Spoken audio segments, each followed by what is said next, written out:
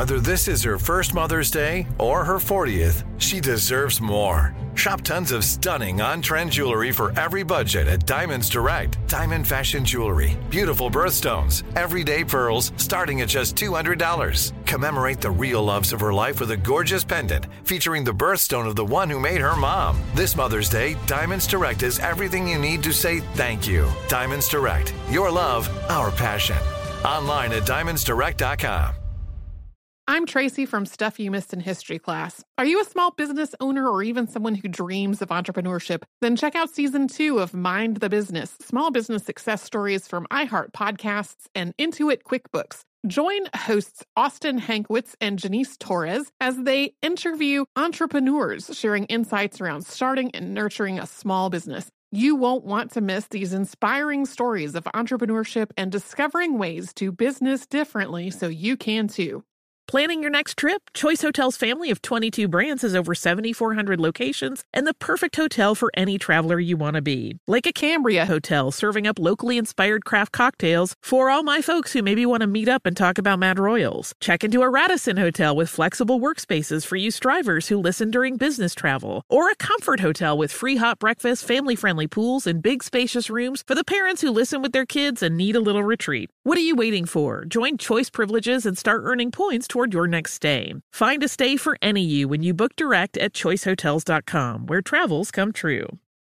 When you think about the future, what kind of technology do you envision? Whatever the future holds, artificial intelligence will undoubtedly be at the heart of it all. Join Graham Class as he hosts Season 2 of Technically Speaking, an Intel podcast, and hear from the minds transforming healthcare, retail, entertainment, personal computing, and more with the help of AI. Tune in every other Tuesday and explore the latest technology that's changing our world today and creating a more accessible tomorrow. Listen to Technically Speaking, an Intel podcast on the iHeartRadio app, Apple Podcasts, or wherever you get your podcasts.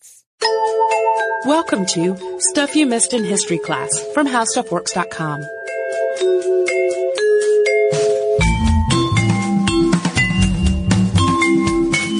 Hello and welcome to the podcast. I'm Holly Fry. And I'm Tracy V. Wilson. And we're doing this topic today because we've gotten several requests to do some South American history. We've gotten so many. And can we talk for a second about why we have not had a ton of them? Yeah. Much of the information is in languages that neither of us read fluently. Yeah. And so tricky. It makes me really sad because I'll find some awesome historical figure from South American history and I'll be able to find like a short encyclopedia article in English, and then anything more substantive is in Spanish or Portuguese or another language that I sadly do not read well enough to use as a history source on this podcast. Yeah, that's a general trickiness in multiple areas. I mean, there's a lot of African history I would love to cover that it's a little bit hard to find source material. Or if we do find source material, it's deeply biased in the favor of whoever was colonizing. Yeah, so that's sort of why sometimes these don't get as much play as we would like. But luckily, today's topic has been studied by so many people that there is loads of information out there. Hooray! And that is the Nazca Lines. So to give it some context, about 200 miles southeast of Lima, Peru, nestled right between the Andes Mountains and the Pacific Ocean, there are these huge lines etched into the desert. When I say lines, that's not really entirely accurate in terms of characterization. You've probably seen photos of these before, but if you haven't, they're really, really astonishing.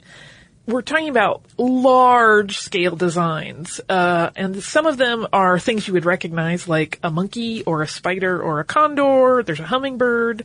Others are geometric. And because they're etched into rock and have survived thousands of years, this was clearly like a serious amount of work that went into the creation of these. The environment in this part of the world has really helped preserve the work of the Nazca. It's a really arid climate, and there's not a lot of erosion, which means that even tracks from chariots that were left in the 16th century by warring conquistador factions are all still visible in some places. Yeah, there are like tire tracks from the 1920s in that area that you can still clearly see. Footprints last for hundreds of years. It's unusual because it is close to the ocean, yet it is very, very dry. And for decades, these designs caused a lot of head scratching. because we didn't understand why a culture would devote so much energy to creating art that we thought they couldn't really see themselves, because these are so expansive, and we'll talk a little bit about their size in a moment, that, it seems you'd only see them from the air. Right. A lot of the photos of them that exist are taken from aircraft. Yeah. I mean, they've been featured in like coffee table books of like aerial archaeology, and it is hard to imagine how they would ever look like anything from ground level. But scientists and researchers are continuing to uncover new information about these pieces of landscape art.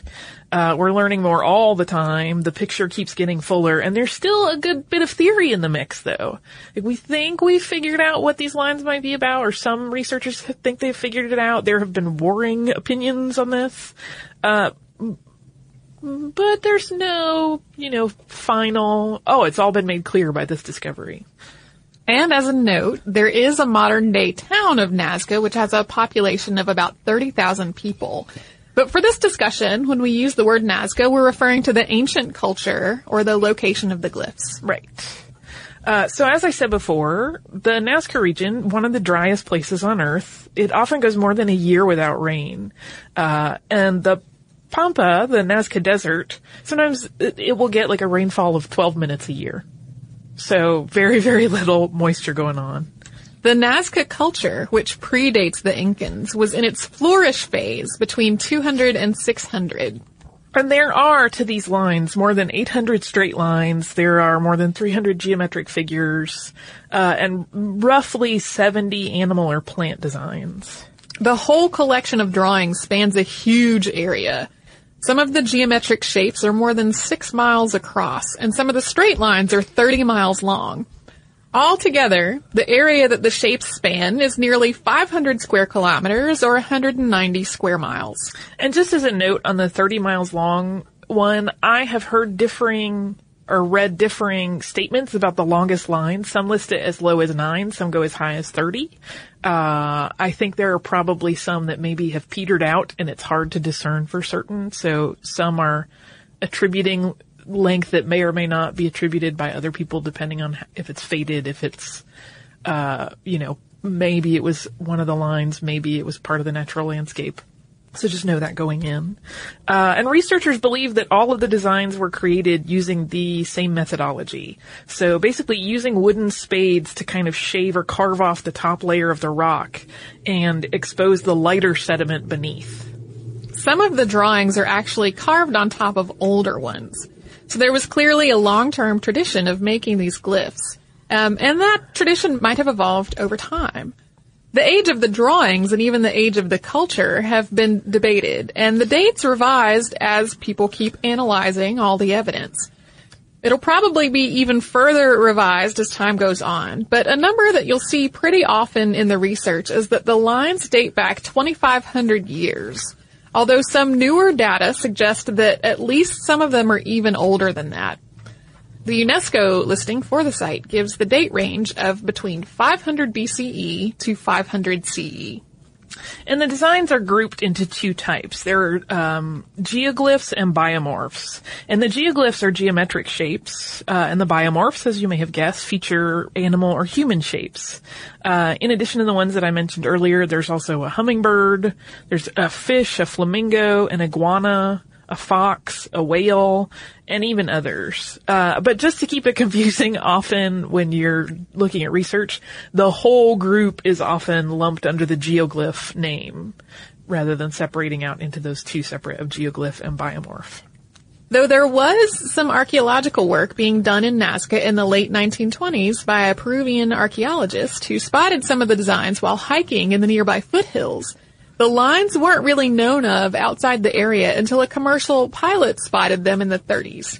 And sometimes that date is another one that is a little fuzzy in resources that you'll read. Some will list it as late 20s, others in the early 30s.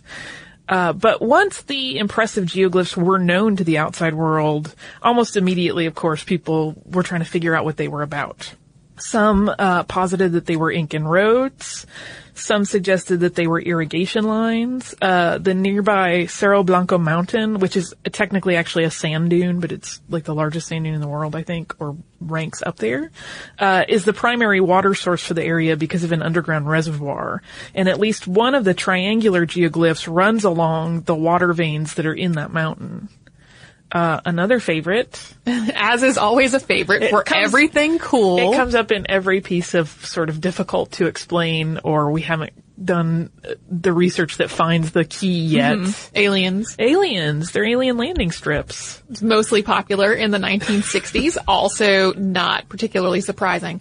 It was perpetuated mostly by Eric von Daniken, who has made a career as an author specializing in writing about alien interaction with humans, especially in early cultures.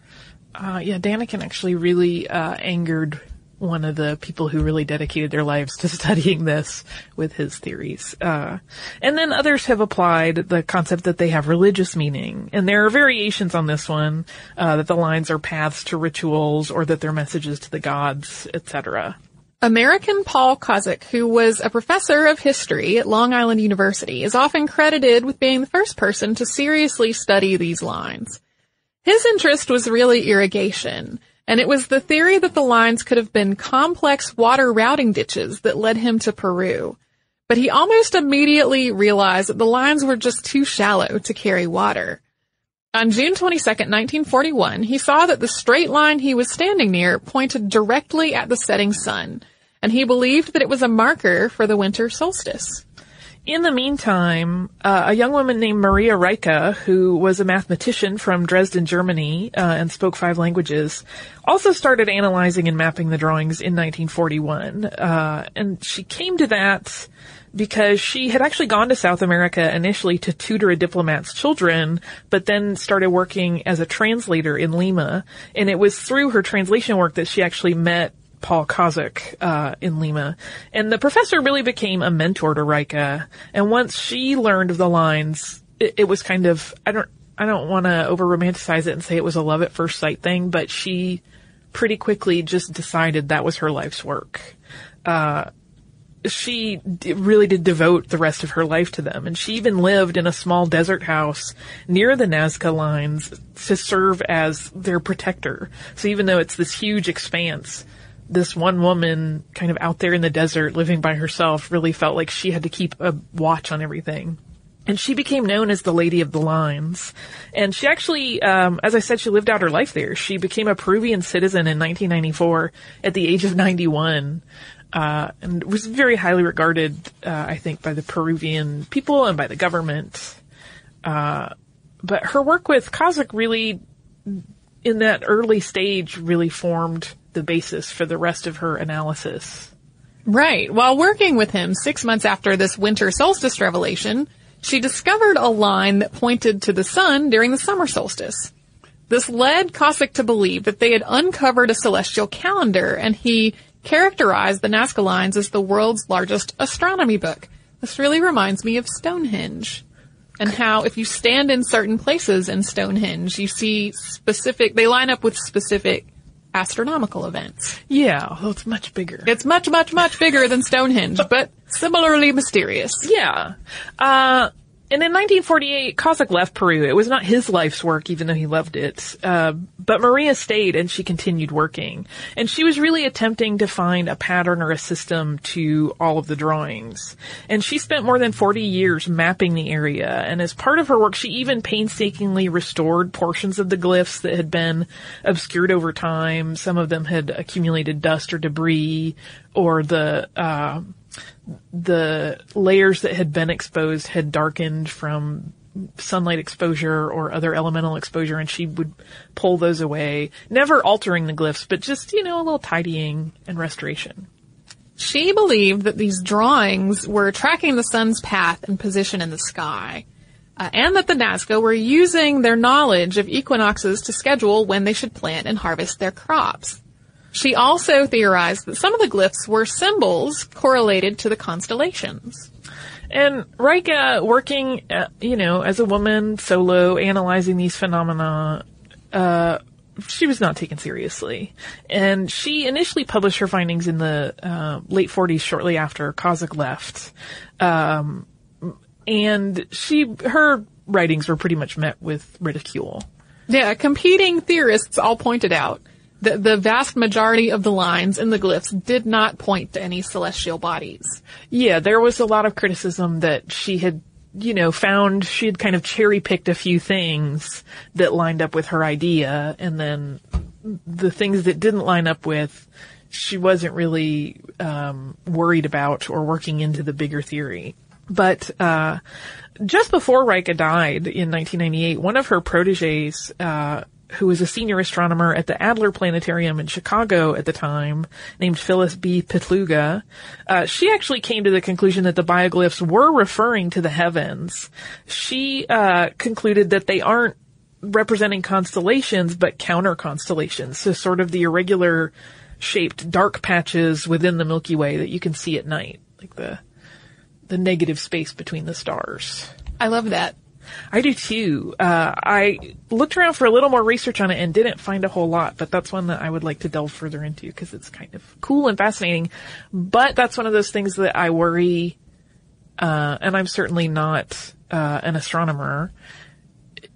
I worry that might be, again, one of those things that it's easy to make work. Mm-hmm. You know what I mean? There are so many stars in the night sky that it would be easy to, if you rotate it a little, everything kind of fits, or... Right. Again, I'm just postulating and I haven't looked at her research. Well, and because the North Pole gradually moves over time, the constellations are all in a slightly different place over time. Yeah. Which also makes it a little challenging. Tricky, yeah. But it's a really neat concept. Yeah. Now that we have all kinds of fancy computers that can adjust for those kinds of things, it's a little easier, but still, it can be tricky that way. When you think about the future, what kind of technology do you envision? Whatever the future holds, artificial intelligence will undoubtedly be at the heart of it all. Join Graham Class as he hosts Season 2 of Technically Speaking, an Intel podcast from Ruby Studio in partnership with Intel. Explore the future of technology that's rapidly evolving our world today with the help of AI. There is still so much work and research needed to fully understand the power and potential of AI, and Intel is at the forefront of implementing AI in revolutionary technology that's changing the world we live in for the better. In each episode, Graham interviews the minds transforming medicine and healthcare, retail, entertainment, personal computing, and more, while pioneering new uses for AI in these spaces. Tune in every other Tuesday and explore the latest technology that's changing our world today and creating a more accessible tomorrow. Listen to Technically Speaking, an Intel podcast on the iHeartRadio app, Apple Podcasts, or wherever you get your podcasts. Xfinity has free premium networks for everyone this month, no matter what kind of entertainment you love. Addicted to true crime? Catch killer cases and more spine-tingling shows on A&E Crime Central. Crave adventure? Explore Asian action movies on Hi-Ya. Searching for something extreme? Check out skating, snowboarding, and more on Fuel TV Plus, the global home of action sports. And find crowd-pleasing bops on iHeartRadio's Hit Nation playlist. There's new free shows and movies to love every week. Say free this week in your Xfinity voice remote. I'm Tracy V. Wilson from Stuff You Missed in History Class. Did you know small businesses make up 99.9% of all businesses in the United States? The world is powered by entrepreneurs, and if you're a small business owner or even someone dreaming of starting your own business, then you'll want to check out Season 2 of Mind the Business, Small Business Success Stories from Ruby Studio, from iHeartMedia, and Intuit QuickBooks. And every episode, hosts Austin Hankwitz and Janice Torres talk to entrepreneurs about how they've grown from the lessons of launching and nurturing a small business and how they have found success being their own boss. From the excitement of first starting out to finding the right tools and resources to process invoices and payments like QuickBooks Money, you won't want to miss these inspiring stories of entrepreneurship and discovering ways to business differently so you can too. And if you're a small business owner or even someone dreaming of starting your own business, then you'll want to check out Season 2 of Mind the Business, Small Business Success Stories from Ruby Studio, from iHeartMedia, and Intuit QuickBooks.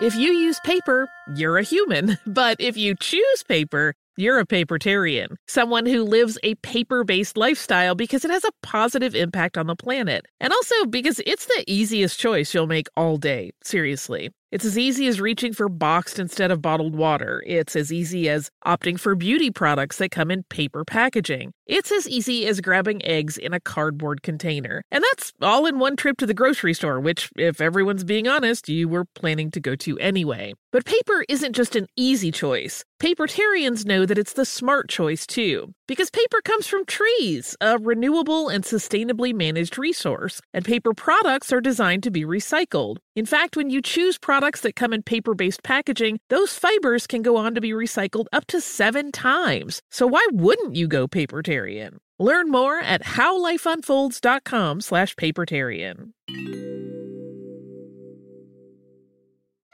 In 1997, there was a big Peruvian-German research collaboration that started near the town of Palpa, and it has continued to study all the lines through the years since.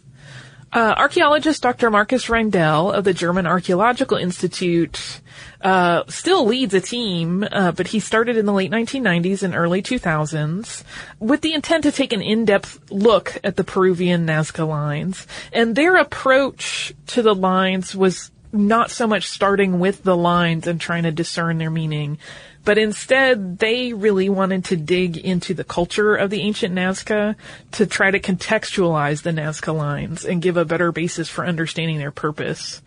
So it definitely took a deeper archaeological investigation at that point. I love that too. I do too. Oh, they did some really cool stuff. Because of grave robbers, the whole desert around this area is littered with all kinds of broken pottery and skeletons. Basically a big mess, as people have plundered Nazca burial grounds. But 80 years ago, a number of intact mummies from the Nazca land were rescued and preserved. Yeah, they had been just sitting in a museum. But Reindel's research team decided that they wanted to use modern technology to try to analyze those mummies as part of their kind of mission to do more of a cultural analysis. And one of the things that was interesting is that their analyses revealed dietary differences between some of the mummies. Some were getting more animal protein in varied diets. And around the same time that these were going on, another part of the team found a burial shaft for a person who obviously had kind of a higher social standing. It was adorned with a personal shrine, and these two pieces together, the variation in diets and the fact that they had found this shrine that clearly was different from previous burial sites, kind of locked together to lead researchers to believe that there was in fact a social class system at play in the Nazca culture. This is actually a pretty significant finding. It may seem like, well, duh, every culture has a class system and a social hierarchy. But for a long time, people had believed that the ancient Nazca were a peaceful tribe that didn't have that kind of structure. So there's a famous ceramic tableau called the Teoplaque, which features multiple Nazca playing panpipes, walking with dogs, and it was long held as this iconic representation of a relaxed tribal life without much of a class system. Yeah, I think to put it in casual terms, I think people sort of thought of them as more like the hippies of history. You know, they were just all cool with each other. Chilling out, being groovy. Enjoying the land. So there were then some theories, now that they had established that there did appear to be a class system, that the Nazca lines might have been commanded to be made by high-ranking Nazcans to mark their territory or show their prestige. Geoelectric tomography, which measures the electrical conductivity in the earth, was then used to try to find any undiscovered buildings or other structures that might inform this whole idea of a more socially stratified culture. The researchers did find other structures, and they pieced together that with other discoveries and eventually assembled a pretty compelling model of how the Nazca were actually running a pretty successful trade empire, linking settlements and trade spots like beads on a necklace. Yeah, at the time, and I should say that the findings here were really expansive and they could easily be their own episode. But they sort of discovered that they could have traveled along what is now a dry portion of the river that was leading out to the ocean, and that they had all of these small settlements, dotting along the way so that they could go a little trade rest. And There were, again, in those findings that we're not going to dig deep into, but I at least want to acknowledge them. They found some evidence that some of the glyphs and the structures that we've historically attributed to the Nazca were actually pre-Nazca, and they trace it all the way back to, like, the migration down into South America. But for the scope of this one, we're going to keep it simple with regard to the trade culture and that sort of other branch of the plot line of the Nazca, and focus back on the lines. So perhaps in the future we will do another one entirely on that, because there's some cool stuff involving links to the Neolithic age that had not ever happened before. It's really, really fascinating research.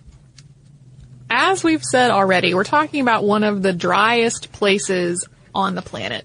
But in one small basin, which is the area where the Nazca culture is said to have flourished, there were, at one point, at least 10 rivers which descended from the Andes. Stephen S. Hall, writing for National Geographic, described them pretty poetically as fragile ribbons of green surrounded by 1,000 shades of brown. So most of these rivers would have each been dry for at least part of the year. This nexus point offered up this perfect fertile ground to support a settlement.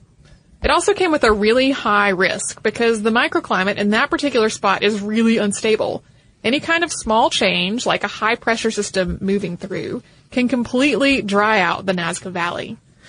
Yeah, because of the way the Andes rings the area, it's easy for some weather to get cut off by a system moving over it, etc. But at one point, it really would have been an oasis, similar to other famous spots in terms of like civilization development, which are often an oasis, you know, kind of up against a desert. And in this oasis, we know that the Nazca grew citrus, they grew grain, they grew maize. They had a really impressive well structure to bring water to all these crops, and a business built around trading some of the crops because they were so abundant.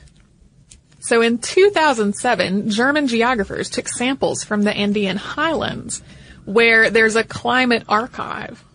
This is basically the core drill that we see a lot of times when we're studying long ago facets of the Earth. So the drill core revealed to the researchers loam and even a snail. So there's proof that there was once a lot more moisture in the area. Yeah, the permafrost there had really preserved things for quite some time, so they were able to get a really deep sample. So between then and now, when it's known for its dry climate, we know that the water had to have left the region. And this, in the minds of many researchers, is really the key to understanding the Nazca lines. As more and more excavations have been done, there's been the same imagery that's popped up over and over on everything from everyday tools to sacred objects, some of which have been identified as likely weather deities. They look just like the earliest rock carvings, which are mostly on the hills surrounding the area, sort of like protectors. So as these researchers theorize, more and more droughts were happening, and the desert was advancing progressively into the Nazca Plateau, and really spelled out the beginning of the end for the Nazca. And the Nazca, believing that they had somehow failed the gods, really stepped up their religious rituals, including their glyph making. Many of the animals that are featured in the biomorphs don't really live near the Nazca. They are found more in rainforests on the other side of the Andes. So the current theory is that these figures are fertility prayers of a sort, asking the gods for the plenty of their neighbors, including water. Yeah, there aren't monkeys there, but there is a monkey glyph. There certainly aren't whales there, but there is a whale glyph. Some of the birds and other animals that they feature do not exist there, but again, right over the Andes in the rainforest, they're plentiful. So it does make some sense, certainly, that they would be like, we would like what the neighbors have, please. But the geometric sites, researchers think, are likely actually ritual sites. And there is a very cool project that was done, where they put together a computer graphics model of the entire area, and they developed it with information that the researchers had provided regarding ruins and settlement structures of the time. So it's a pretty comprehensive model of what would have been there. And in this CG version of the Nazca area, it shows that, in fact, people could have seen the glyphs from many of the buildings in the region. Like, they weren't necessarily tall, but they still would have had a better line of sight. And this is a pretty significant break from the previous thinking that we talked about earlier, that they were only visible from the sky. So that is, a mistaken belief that has probably led many researchers down the wrong path. Process of thought that, nobody could see these. Why were they making them and how? They probably could actually see some of them. What's interesting about the geometric designs is that they're all walkable. They are mostly on the plateau. And this, plus the revelation that you could see the glyphs from around the area, have led researchers to theorize that there were huge ritual spectacles that could be performed there. It would be sort of like putting on a show for everyone to see, including the gods. Yeah, so kind of religious theatricality. And it could very well be that the glyphs went from being pictorial to taking on this geometric approach, because at that point the Nazca were hurrying. They knew that they were struggling, and that they didn't really have time for a lot of artistic flourish. So they started focusing more on straighter lines, circles that could be drawn inside straight lines. They didn't have to really worry as much about mirroring images. It was more like, okay, we've been doing this. We're not getting the gods' attention. We're not gaining their favor. We have to do more, and we don't have time for all of the squiggles. Let's hurry. So, which is kind of sad to think about, but also an interesting approach to this question of what these things are and why they're there. In 2000, Reindel and his team made an interesting discovery. While archaeologists had noticed large man-made mounds of stones that they suspected were ceremonial altars at the end of the trapezoidal glyphs before, an excavation of one of them revealed fragments of a spondylus mussel seashell. This particular mussel is only found off the coast of Peru during El Niño events. This would have tied it to rainfall in the minds of the Nazca, so the shells found at some of these altar sites might have been offerings to the gods from the sea to encourage water. And this theory of water worship and requests of the gods is also supported by the growing size of the geoglyphs in the later period of the ancient Nazca culture. As they grew more desperate, as I was talking about before, they would have wanted everyone in their villages and settlements to participate in the water rituals. So even the spiral lines in some of the geometric glyphs, if they were walking them the way these researchers are suggesting as part of their ritual, it would have forced the worshippers to face one another over and over, kind of like if you've ever been through like a long queue in an amusement park and you keep seeing the same people back and forth. Mm-hmm. And it would have, as they move through their steps, kind of reinforced their sense of community and potentially strengthened their resolve to plead for the gods for their favor and for the good of everyone. Like they were potentially, this is one theory, of course, kind of reinforcing that idea that we all need to survive together, so we all need to be doing this. By 500 to 600, the end of the Nazca was near. The water issue would have really been insurmountable at this point, and we know that by 650, the Nazca had been replaced by the Wari Empire, which had its roots in the Central Highlands. Yeah, so since they weren't exclusively in this super dry area, they kind of had a stronger cultural presence that they could branch out, but they always had that kind of more hospitable environment to return to. And so while there isn't enough evidence to definitively prove any of these theories, the celestial theory, or certainly not the alien landing strip theory, or even these sort of pretty well thought out water and God related theories, the current frontrunner among researchers, given what we've been able to uncover, does seem to be the religious ritual usage as a means to try to save the culture. So, to sort of wrap it up, the United Nations Educational, Scientific, and Cultural Organization, better known as UNESCO, put the Nazca geoglyphs on the World Heritage List in 1994. And as I mentioned earlier, Maria Rika died in June of 1998 at the age of 95, 4 years after the lines were added to UNESCO's list. And there was talk at the time of her death that the lines should be named the Rika lines, but it appears that idea never really gained any traction. I would like to vote against that, please. I think it would be too problematic for the historical record at this point. Yeah, well, and I also think I sort of feel like the name of the culture that made them should be preserved there and not replaced with some other person. There have also been new figures discovered through the years. So even though Maria Rika was very thorough and dedicated to the lines, there have been advances in photography that have revealed some glyphs that were previously really hard to make out. Yeah, she mapped the vast majority of them, but they still do sometimes discover them. And while the Nazca lines are not the only such geoglyphs on Earth, they are perhaps the most famous. And even now there's a significant tourism trade built around carrying people out to the desert for aerial tours to see these massive landscape carvings from the past. Which is kind of neat. I would like to go. I would too. There's a lot of neat stuff in Peru. Yeah. There's some delicious food. Well, even beyond the food, there are all kinds of... Do you like of... how my tourism is based entirely around what I can eat in different places? But yeah, there's amazing archaeology and amazing ancient culture. Yeah. Preserved. Yeah, and it is one of those things where, like I said at the top, I think most people have probably seen pictures of these and maybe even heard a little bit about them, but when you realize how much research has been dedicated to them. I mean, even in doing this, there are so many archaeologists that we can't sort of step aside and talk about their individual work. Mm-hmm. So we focused on kind of the big ones, but there's just, people are really enthralled by them. And Maria Rika is not the only person who pretty much dedicated her entire, she dedicated her entire life. Many people dedicate their careers to them. Right. So it's been, they're engaging. I like them. I do too. I would love to walk them all. Well, and the fact that so many people have dedicated their lives to trying to puzzle out the mysteries of what these ancient sites were all about, makes it seem really silly that occasionally, like, governments will come up with this kooky plan about what to do with nuclear waste and say, well, if we market it with these things that will deter people, like, okay, now in 1,000 years, people are probably not going to be deterred. They're going to be walking around trying to figure out what that was about. Yeah. Well, and there is even I thought about that a little bit while doing research.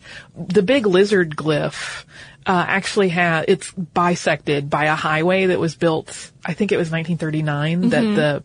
that highway was worked on in Peru. And I wonder if, years and years and years from now, someone will look and be like, why was the lizard cut in half? And it's like, well, it was really not part of the original plan, but they won't know that. Nope. Or maybe they'll figure it out. Archaeology. Yeah. It's so cool.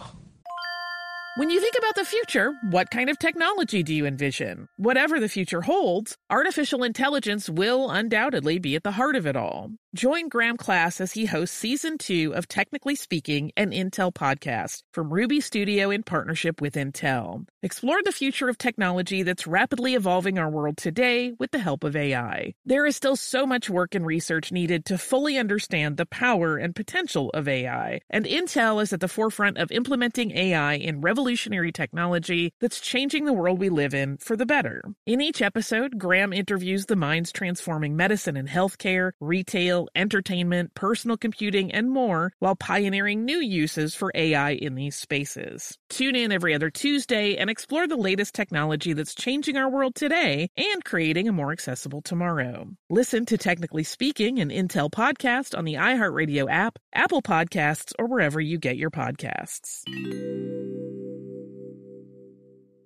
Xfinity has free premium networks for everyone this month, no matter what kind of entertainment you love. Addicted to true crime? Catch killer cases and more spine-tingling shows on A&E Crime Central. Crave adventure? Explore Asian action movies on Hi-Ya. Searching for something extreme? Check out skating, snowboarding, and more on Fuel TV Plus, the global home of action sports. And find crowd-pleasing bops on iHeartRadio's Hit Nation playlist. There's new free shows and movies to love every week. Say free this week in your Xfinity voice remote. I'm Tracy V. Wilson from Stuff You Missed in History Class. Did you know small businesses make up 99.9% of all businesses in the United States? The world is powered by entrepreneurs, and if you're a small business owner or even someone dreaming of starting your own business, then you'll want to check out Season 2 of Mind the Business, Small Business Success Stories from Ruby Studio, from iHeartMedia, and Intuit QuickBooks. And every episode, hosts Austin Hankwitz and Janice Torres talk to entrepreneurs about how they've grown from the the lessons of launching and nurturing a small business and how they have found success being their own boss. From the excitement of first starting out to finding the right tools and resources to process invoices and payments like QuickBooks Money, you won't want to miss these inspiring stories of entrepreneurship and discovering ways to business differently so you can too. And if you're a small business owner or even someone dreaming of starting your own business, then you'll want to check out Season 2 of Mind the Business, Small Business Success Stories from Ruby Studio, from iHeartMedia, and Intuit QuickBooks. If you use paper, you're a human. But if you choose paper, you're a papertarian, someone who lives a paper-based lifestyle because it has a positive impact on the planet. And also because it's the easiest choice you'll make all day. Seriously. It's as easy as reaching for boxed instead of bottled water. It's as easy as opting for beauty products that come in paper packaging. It's as easy as grabbing eggs in a cardboard container. And that's all in one trip to the grocery store, which, if everyone's being honest, you were planning to go to anyway. But paper isn't just an easy choice. Papertarians know that it's the smart choice, too. Because paper comes from trees, a renewable and sustainably managed resource. And paper products are designed to be recycled. In fact, when you choose products that come in paper-based packaging, those fibers can go on to be recycled up to 7 times. So why wouldn't you go papertarian? Learn more at howlifeunfolds.com/papertarian. Guess what? What? I also have listener mail. Please tell me what it says. This one I know made us both smile so big. It is from our listener, Angela, and she says, I wanted to tell you first how much I enjoy your podcasts. I listen on my drive to and from work each day at the public library, and I love that you cover topics that have had a significant impact on our lives, but are just too narrow to be taught in a normal high school or college level history course. I am an amateur culinary historian. This is where I leaned forward a little bit while I was reading. We got really excited. So your recent episode on ice cream was a real treat for me. She quoted treats. After listening to it, I decided to cook 3 vintage ice cream recipes: vanilla, strawberry, and cornflake from books in my collection. You can see the results on my blog and maybe try the recipes at home if you like. The vanilla and strawberry were out of this world, and the cornflake is interesting. Okay, I will go on record. The cornflake sounded the best to me. Yeah, well, and we being me, I put a link to that on our Facebook and Twitter, to the cornflake one in particular, just because I feel like John Harvey Kellogg is rolling over in his grave that someone made ice cream out of cornflakes. Out of his healthy... I know, out of his thing that was all about not having dairy or sugar or meat or any of this other delicious stuff, and it was all about eating like very bland things. But yeah. Makes me super happy that now there's cornflake ice cream. I for sure want to try the cornflake ice cream recipe, because it does sound really yummy to me. Yeah. Well, and I think she said later in a follow-up that it tastes sort of like frozen cornflakes. Yeah. I reading her blog about it, I think she said, I don't have it in front of me, that it tasted more interesting before it froze, but when it froze it lost some of its kind of spices and more individual flavors, and that's when it started to just taste like frozen cornflakes. I'm fascinated. I'm in. I want to make it. When you find me passed out in diabetic shock from eating all of the cornflake ice cream, you'll know what happened. I'll probably have a smile on my face. I'll be really sad when that happens. I hope that doesn't happen. We try to eat well most of the time so that we can indulge in the cornflake ice cream. Yeah.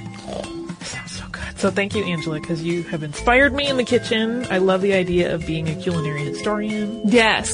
Well, and we occasionally get all kinds of people who are doing blogs of historical recipes and things. And occasionally when we talk about what kind of video series we could do, we talk about some kind of historical cooking show. Yeah. All the food stuff makes us really happy. Of course. Because food is delight. Because food is great. We've already been talking today about what's for lunch. We still have more episodes to record. Yeah, it's really all about food here. So if you would like to write to us and share recipes or thoughts, you can do so at historypodcast@discovery.com. You can also touch base with us on Twitter @MissedInHistory, on Facebook.com/historyclassstuff, or on Tumblr at missedinhistory.tumblr.com. We also have a board on Pinterest, which includes, I pinned at one point, Thomas Jefferson's vanilla ice cream recipe. Yum. Although I think it's hard to make out the details to actually use it, because it's handwritten and it's quite an elderly piece. It's a photograph of the original document. If you would like to learn a little bit about something we touched on in today's podcast, you can go to our website and search the word UNESCO, and it will turn up what is a World Heritage Site, so you'll get more of a sense of how those are selected and made into official sites. If you would like to research almost anything else your mind can think of, you can do so at our website, and that website is howstuffworks.com. For more on this and thousands of other topics, visit howstuffworks.com.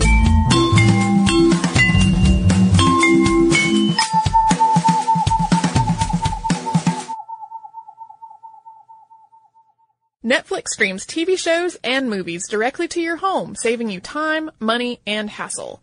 As a Netflix member, you can instantly watch TV episodes and movies streaming directly to your PC, Mac, or right to your TV with your Xbox 360, PS3, or Nintendo Wii console, plus Apple devices, Kindle, and Nook. Get a free 30-day trial membership. Go to www.netflix.com and sign up now. Xfinity has free premium networks for everyone this month, no matter what kind of entertainment you love. Addicted to true crime? Catch killer cases and more spine-tingling shows on A&E Crime Central. Crave adventure? Explore Asian action movies on Hi-Ya. Searching for something extreme? Check out skating, snowboarding, and more on Fuel TV Plus, the global home of action sports. And find crowd-pleasing bops on iHeartRadio's Hit Nation playlist. There's new free shows and movies to love every week. Say free this week in your Xfinity voice remote. With every CBD product claiming to do something different, it's nearly impossible to decide what's best for you. Lazarus Naturals pioneered the farm-to-front-door model of transparency, where they handle each step of the production process to ensure quality, potency, and consistency. Scannable labels allow you to see the test results of your hemp batch, so you can be confident in the safety and quality. Visit LazarusNaturals.com today. Lazarus Naturals, committed to improving your life as well as the world around you. Not available in Idaho, Iowa, or South Dakota. Looking to part ways with complicated, expensive, and uncertain shipping? Then give your business the edge it needs with USPS Ground Advantage shipping from the United States Postal Service. Keep everything simple with clear upfront pricing and no unexpected surcharges. Keep things affordable with some of the lowest prices out there. And keep it all reliable with on-time ground shipments. It's time to turn shipping to your advantage. Learn how at USPS.com/advantage. USPS Ground Advantage. Simple, affordable, reliable.